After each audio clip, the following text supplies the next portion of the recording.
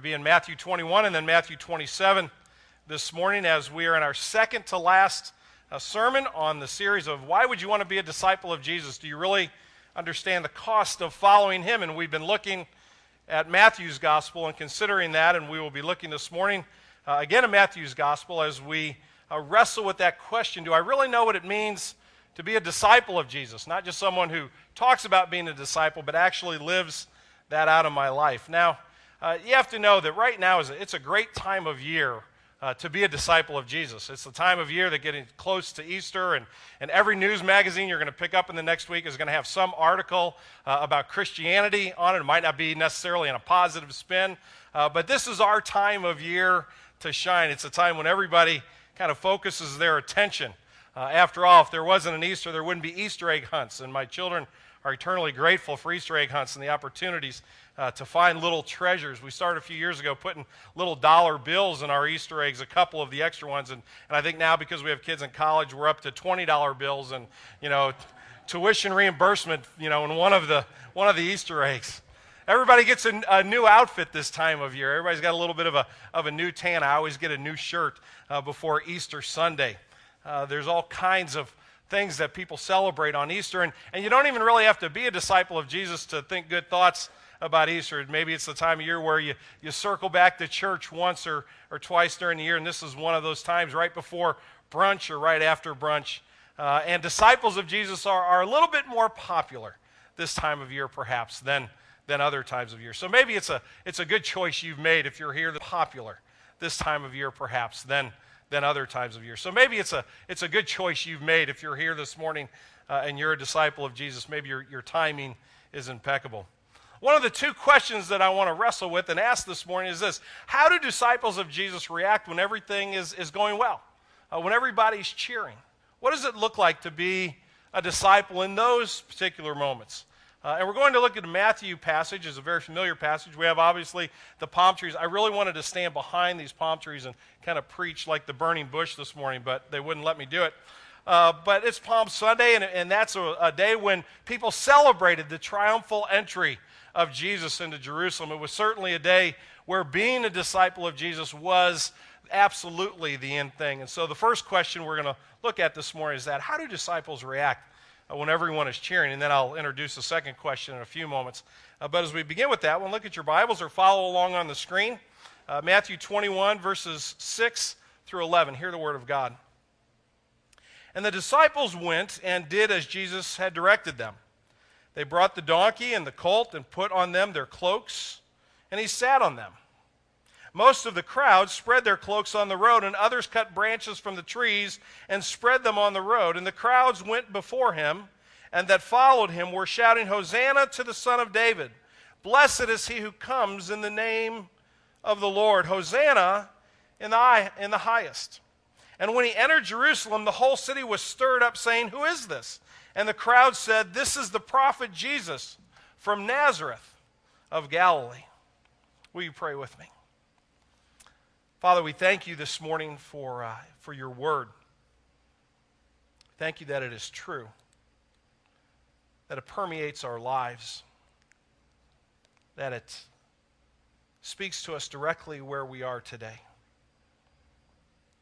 Father, I pray this morning that your Holy Spirit would come and would open our hearts and our minds to what you want to say to us. Lord, some of us have been on break this last week, and we're feeling rested, and it's been a wonderful week of great weather and great time with family, with friends. And we come to church this morning filled with joy. It's a beautiful spring morning, and the flowers are beginning to bloom, and the trees are budding. We sense your presence in a very real way. Father, others of us are struggling in our walk with you. We are overwhelmed with the circumstances of our lives, situations that seem to be no solution, no answers. Father, maybe many of us are somewhere in between those two places. Wherever we are this morning, Father, we pray that you would come and would teach us. Lord, don't let my inability to explain this clearly stand in the way of what you want to do in our hearts and our minds this morning.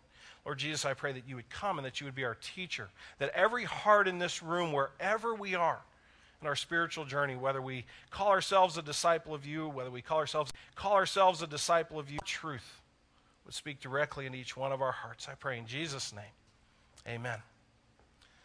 Well, how would the disciples react on what has now become known Palm Sunday as Jesus enters Jerusalem? We see in this passage in Matthew chapter 21 that the author of the passage, Matthew, talks about the crowd and its reaction to Jesus. And I want to look at that reaction for just a couple minutes and then draw a couple of conclusions from that before we go on to our second text.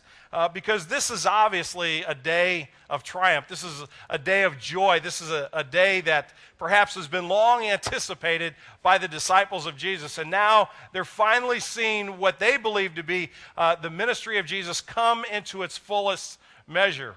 And so I want to look at a few verses in this particular passage and point out a couple things. First, in verse 8, it said, most of the crowd spread their cloaks on the road, and others cut branches from trees and spread them on the road. The spreading of the cloaks and the palm branches on the road, there's a carpet that's being laid for the king, so to speak.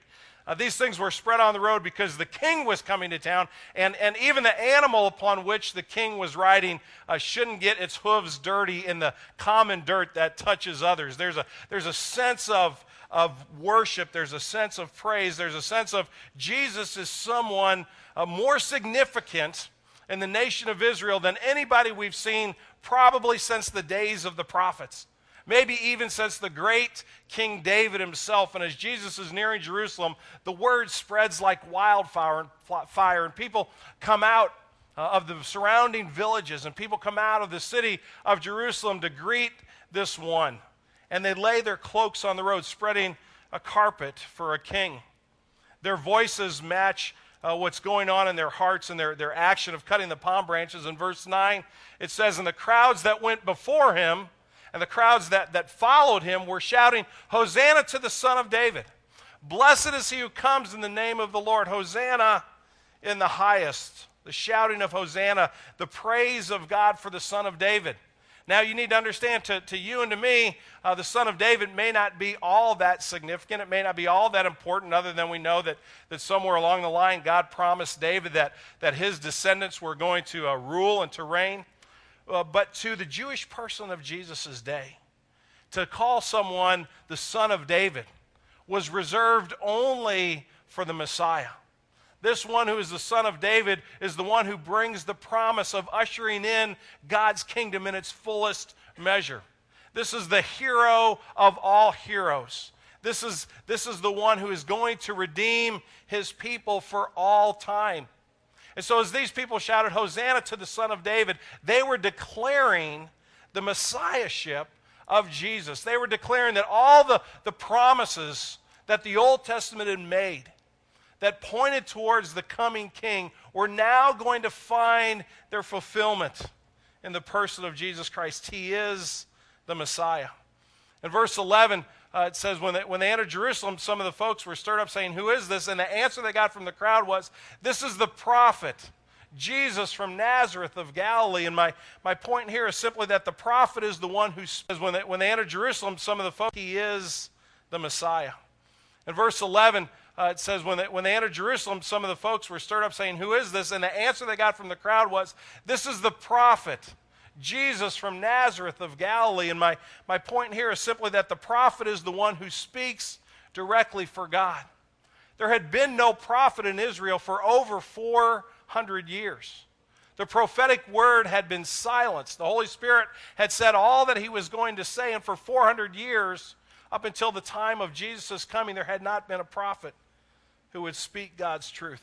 And so, caught up in the moment, caught up in the exuberance of what is happening, people from all different walks of life, including Jesus' disciples, are caught up in a celebration, in a hero's welcome. This was the ticker tape parade of Jesus' day and age. You think about those heroes who go through downtown Manhattan and receive a ticker tape parade, a hero's welcome. This is heady stuff. And the disciples had no problem following Jesus.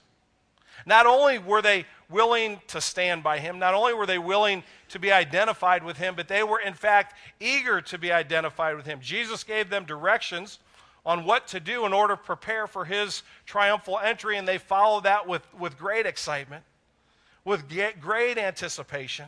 In fact, they were not only willing to stand by him, but they wanted to stand as close as possible to him, because everybody likes to be able to say they know a celebrity. When things are going well, when there is a sense of joy, when there's a sense of triumph, when there's a sense of victory, everybody wants to be known as one of those disciples. The disciples were right in the middle of the mix. They were right there going along with the crowd, shouting and celebrating and being joyful.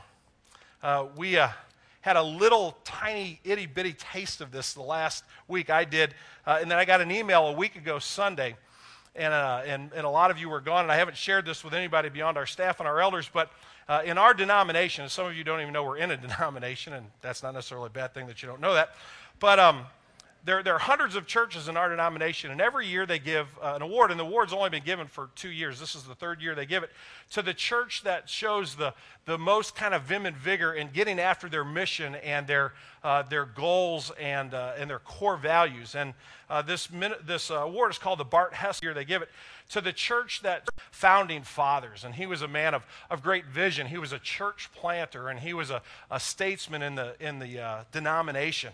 And so this is the highest award our denomination can give. And I just got an email last week that said Green Tree has received this award.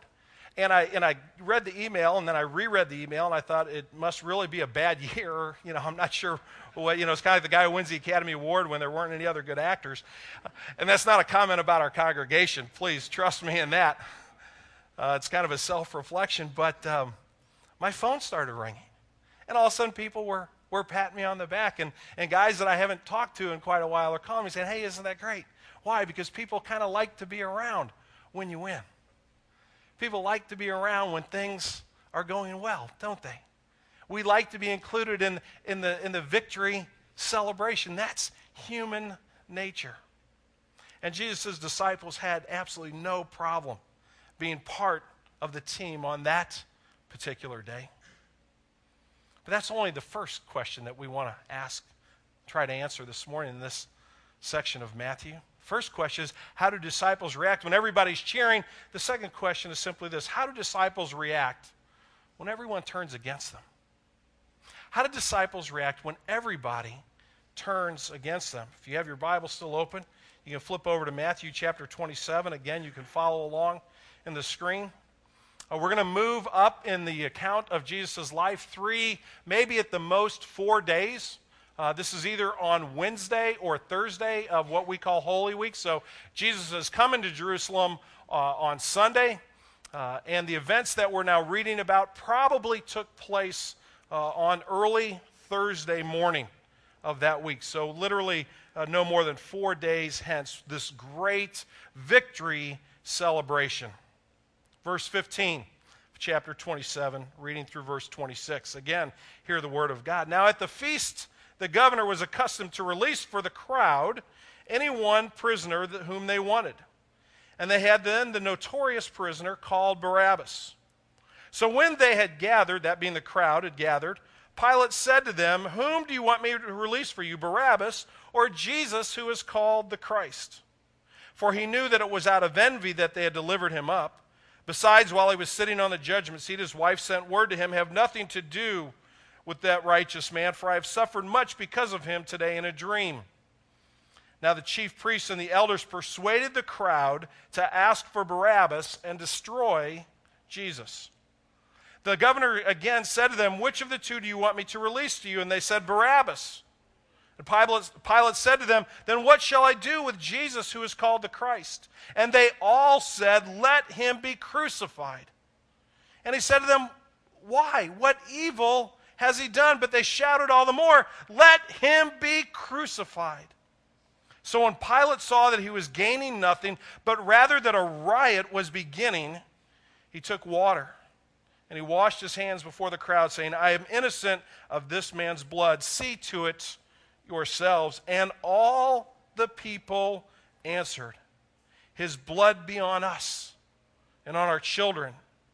Then they released for them Barabbas, and having scourged Jesus, delivered him to be crucified. The cheering has been silenced. It's no longer a triumphal entry, but just a mere 3 or 4 days later, the one who is called the Son of David, the one who is being praised for coming in the name of the Lord, now faces a death sentence.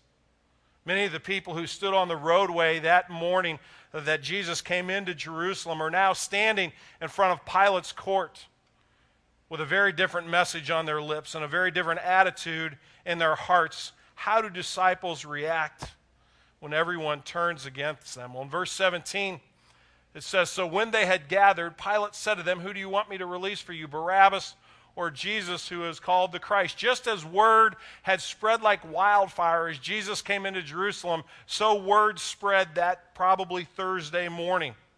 The rabbi Jesus has been arrested by the chief priests and the elders. He's going to appear before Pilate this morning. Come on, we need to go and see what's going to happen."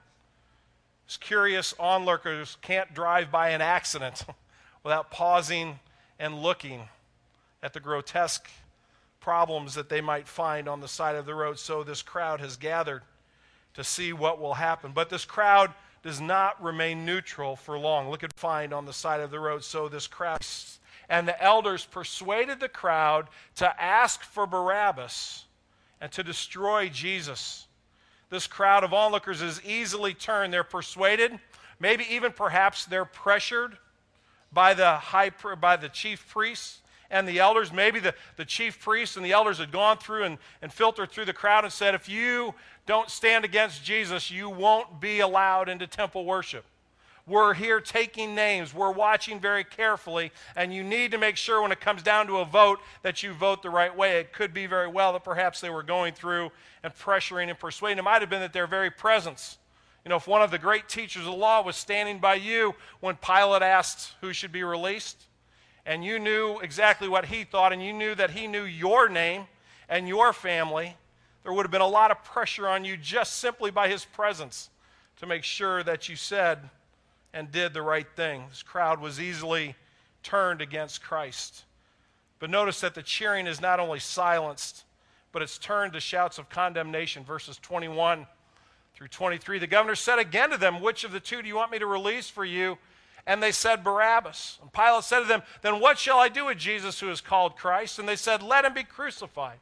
He said, 'Why? What evil has he done?' But they shouted all the more, 'Let him be crucified.'" No more cheering, no more triumph.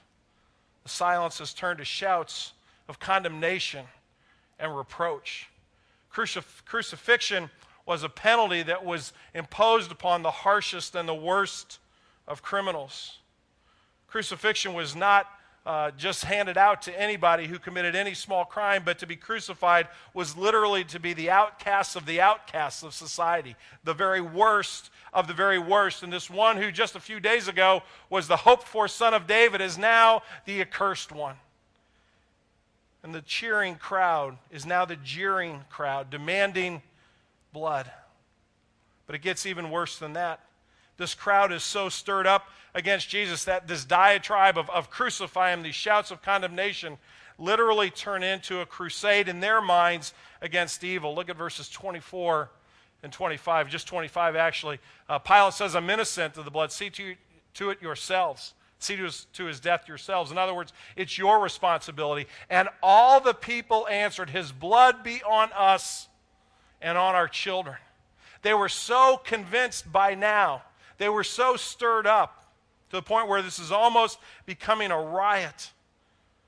The emotion against Jesus has become infectious to the point where they're saying, "Look, if we got it wrong, then let his blood be on us. If we're killing an innocent man, then let his blood be on us and on our children." And ignorantly, they were speaking a prophetic word, because it is only the blood of Jesus that will ultimately cover us and offer grace and mercy. But in this particular moment, the crowd is stirred into a frenzy. Us and on our children that will ultimately cover us and offer grace and mercy. But in this particular moment, the crowd is stirred into a frenzy, and they won't rest until Jesus has been nailed to a cross. And so the question this morning is, where are the disciples? Where have they gone?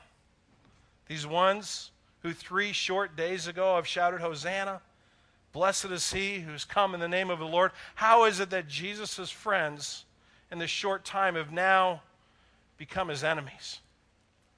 Nobody stood up for Jesus in that particular moment. The best friend Jesus had in this crowd was a third-rate Roman politician who by his own corruption had found himself exiled to a backwater city like Jerusalem. Pontius Pilate was no great political figure. He was a politician that nobody wanted to be around. It's like Richard Nixon at the end of his term when he's been exiled and he has resigned the presidency. Nobody wanted to have anything to do at that moment with Richard Nixon. He was anathema. You just didn't want to be associated with him. Pilate was that kind of guy. He couldn't even go into his hometown of Rome. Caesar had put him in charge of Jerusalem because he was looking for some place where he could put him off to the side where he couldn't cause any trouble. I was thinking about what that would be in our modern day, and I guess it would be like being assigned to be the ambassador to someplace like Fiji. You know, I guess it's a good gig if you can get it, but what really are you going to accomplish? You know, if you're that ambassador, you're not a person of really any political influence. And this is the guy that Jesus has standing next to him. This is his only friend in the whole crowd, to the point where Pilate says, I'm going to at least try and release Barabbas to the crowd. And I'll at least try one last time. Well, what evil has he done? Pilate at least had the common sense to understand the envy that was surrounding this. But there's no one else standing for Jesus. The disciples are nowhere to be found. And worse than that, some who claimed earlier in the week to be his followers have now turned against him, to the point where they're calling for his death. Some who stood in that crowd on Thursday morning were the same folks who Sunday morning, just a few days earlier, had said, Hosanna. Blessed is he who comes in the name of the Lord. And now they're shouting, crucify him, and Jesus is all alone. I want to suggest to you this morning that not a whole lot has changed in the past 2,000 years. It's easy to stand by Jesus. It's easy to be his disciples when you're surrounded by other Christians in church, when you're worshiping God. Coming to North Kirkland Middle School on Sunday morning to prove my discipleship is really not that big of a deal. It's not that far of a stretch. People here tend to be nice. They tend to be kind and polite. They tend to welcome me on Sunday mornings and tell me they're glad to see me. They kind of expect me to be a disciple of Jesus. And to be here is really not to be a disciple of Jesus and walk in and out, walk out this door. Will I still stand with him? Will I really be a disciple of Jesus on Monday and Tuesday and Wednesday and throughout the week when there are others around me that don't love him, that have no use for him, and actually think I'm quite foolish for following him? Will I stand by Jesus when my friends maybe perhaps turn to be my enemies, at least when it comes to my faith? When they exhibit an animosity towards me, when they think I'm foolish and simple-minded for being a disciple of Jesus, will I still stand for my Lord? Jesus promises that disciples are going to have conflict in their lives. Very briefly, I want you to look at John 15, just 3 verses. Jesus is talking. This is actually the night before this event where they're calling out for his crucifixion. Jesus is talking to his remaining 11 disciples. He says, if the world hates you, know that it has hated me before it hated you. If you were of the world would love you as its own. But because you are not of the world, but I chose you out of the world, therefore the world hates you. Remember that the world in the word that I said to you, a servant is no greater than his master. If they persecuted me, they will also persecute you. Friends, if you are going to be a disciple of Jesus, you need to understand that that's going to mean conflict in your life. Might mean conflict with a spouse who is unbelieving. Might be conflict with other family members who think you're a fool for following Jesus, and they think you've become too zealous and you're taking this religious stuff way too seriously. Could be in the workplace where people kind of talk behind your back a little bit and chuckle that you would be so simple-minded as to take seriously the claims of Jesus Christ as the Savior of the world. Wherever you find yourself, you're going to face conflict. Will I still stand with Jesus? It may just be a word of mocking. In our day and age, in our culture in the United States, we aren't necessarily exposed to physical violence, but nonetheless, we will face conflict. And how will we react when that particular moment comes? When it's safer just to keep your head down and your mouth shut, not to negatively speak, not to disclaim knowing Christ, but you know what? I'm just going to be quiet. That's the sensible thing to do. What will our attitude be when that moment comes, when we're called to stand for Jesus Christ? I want to show you one other passage of Scripture this morning, then draw some conclusions. In Hebrews chapter 13, the author of Hebrews is summing up his conversation with the folks with whom he's writing and speaking, and he's calling them to discipleship. He's calling them to follow Christ.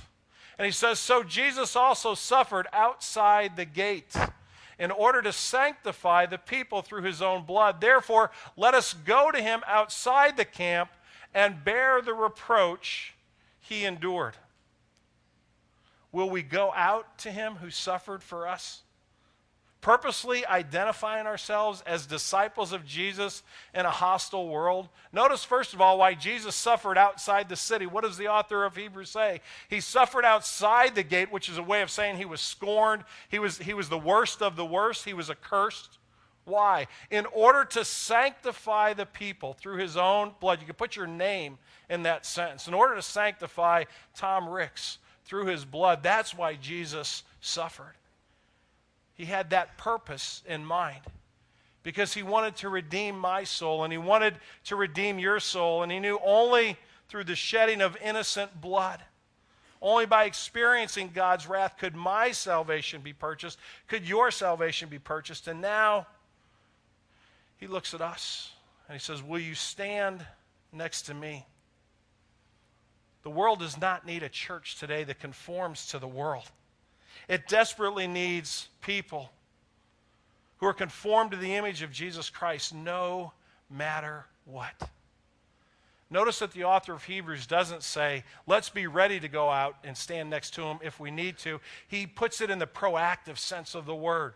Therefore, let us go to him outside the camp and bear the reproach he endured. The author of Hebrews isn't saying, now go look for a fight, go pick a fight with somebody. Walk around and be obnoxious about your faith until somebody takes you to task over it, and then you can be really righteous and holier than thou. That's not his point. But he's simply saying, be ready in your mind, be prepared in your heart and your spirit in order when that moment comes, if that moment comes, that you're ready to bear the reproach that Jesus bore, because he is the one to whom you've committed yourself, because he is the one who has been gracious to you. He's the one who's been merciful to you.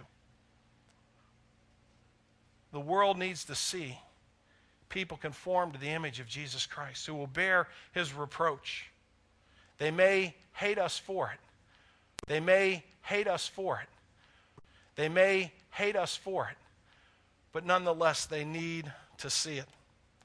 I often have spoken about one of my heroes in the faith, who's a guy named Polycarp, and that's a really weird name, I know, but he lived in the 3rd century, and people had strange names back then. But he was a bishop in the city of Smyrna. And Smyrna, where he was bishop, was actually the Smyrna in Revelation, one of the 7 churches to which John writes. And about 150 years after John wrote to the church of Smyrna, Polycarp lived, and he was a gentle and kind and compassionate person as you could find. He was what a pastor really ought to be. He cared for the poor like nobody else in that town. He would go around to the rich and he would show them the poor and the broken, and he would say, you've got to be merciful to these people. And he really took his discipleship with Jesus seriously and really cared for anyone and everyone who came under his influence. But during his lifetime, persecution broke out against the church, and Polycarp, not unlike Jesus, finds himself standing before the governor of his town. The Pilate, so to speak, of his day and age. And this governor is trying to convince Polycarp, look, all you've got to do is just say that you agree that Caesar's God. So you don't have to really live it out. You can go back to your Christianity, but just right now for this particular moment, because this mob wants to kill you, could you just kind of go along and get along, and everything will be okay? And I'm going to read you just a couple of excerpts out of this text. And the term used in the reading here is proconsul. The proconsul is just another word for governor. Then the proconsul urging him, saying, swear and I will set you at liberty. Simply reproach Christ. Polycarp declared, 86 years I have served him, and he never did me any injury. How then can I blaspheme my king and my Savior? And when the proconsul yet again pressed him and said, swear by fortune of Caesar, he answered, since thou art vainly urgent that, as thou sayest, I should swear by fortune of Caesar, and pretendest not to know who and what I am, hear me declare with boldness, I am a Christian. Then the proconsul said to him, I have wild beasts at hand. I will cast them into thee, except thou repent. And Polycarp answered, call them then. For we are not accustomed to repent of what is good in order to adopt what is evil. And the dialogue goes back and forth. And then the proconsul again says to him, I will cause thee to be consumed by fire. Polycarp says, thou threatenest me with fire which burneth for an hour, and then after a little is extinguished. But thou art ignorant of the fire, the coming judgment of eternal punishment reserved for the ungodly. But why tarriest thou? Bring forth what thou wilt. So they bring out the fire, they bring out the wood. They're going to literally nail him to a cross in the middle of the pyre. But when they were about to fix him with nails, he said, leave me as I am, for he that giveth me strength to endure the fire will also enable me, without your securing me by nails, to remain without moving in the pile. The world doesn't need people who conform to its image.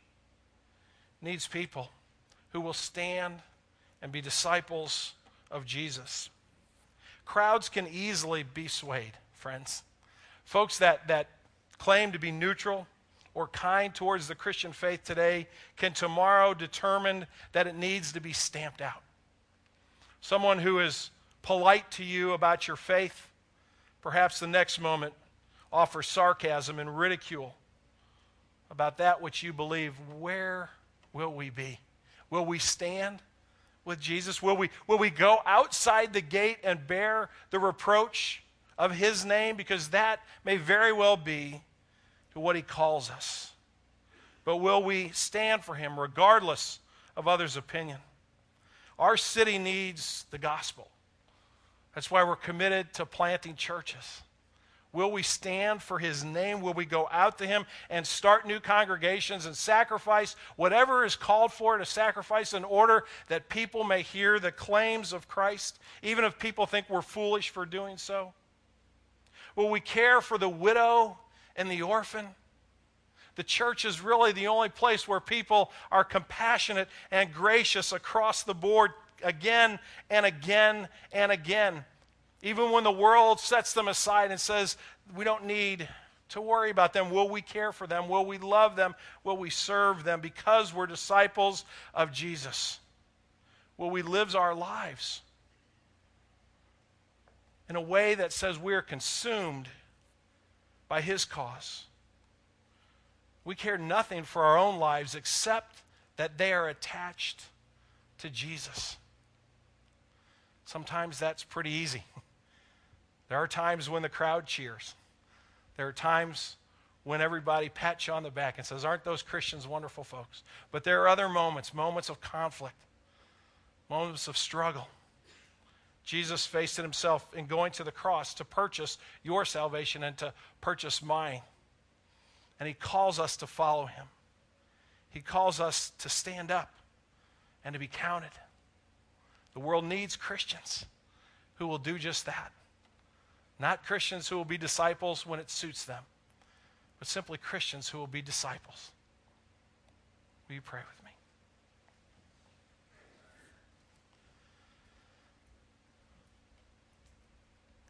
Lord Jesus, this morning as we enter into what we call Holy Week, we celebrate the Sunday that we've come to know as Palm Sunday, the triumphal entry. But Jesus, the triumph turned to tragedy almost overnight. The shouts of joy turned to shouts of hatred. And when it came right down to it, the people didn't want you as king. They only wanted to serve their own devices.